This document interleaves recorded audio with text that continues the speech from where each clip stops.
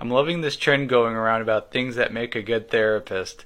If you spend any time on therapist TikTok, there is an associate mental health counseling associate. Yes, I said it twice to emphasize it because she doesn't say it enough. She talked about what makes her a good therapist. And the irony of her post, which I'm not going to link because I don't want to be in any more drama. The irony is she was displaying a lot of perfectionistic tendencies, which is signs of an insecure therapist. But we often talk about the good enough therapist. We have flaws and we embrace them because it makes us human. We're not omnipotent, perfect beings. We're flawed humans like everyone else.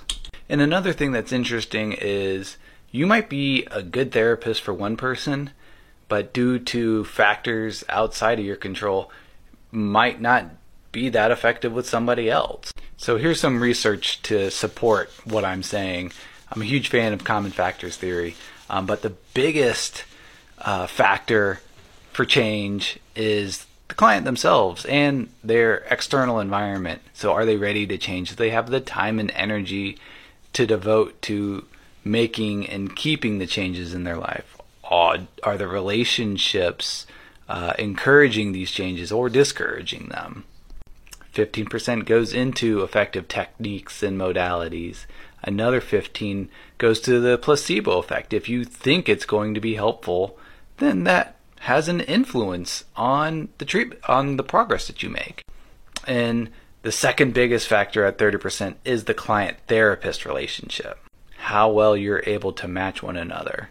I showed this the other day, and I'm going to show it again because I absolutely love it. But these are the qualities that go into a good therapeutic relationship. Because this is the biggest thing that I can control that will help my clients change. It's not the techniques I use, it's the relationship that heals. So it's based on mutual respect and understanding. It's collaborating with one another. It's agreeing on what we're going to work on in therapy, how we're going to approach it, being able to talk about our relationship in the moment as it's happening, being able to share feedback, not just positive feedback. Oh, hey, that was great. It's like, hey, when I was going through it, it didn't seem like you were there for me, and I felt distant and alone. Oh, I'm sorry. That must have really hurt. How would you like me to respond in the future?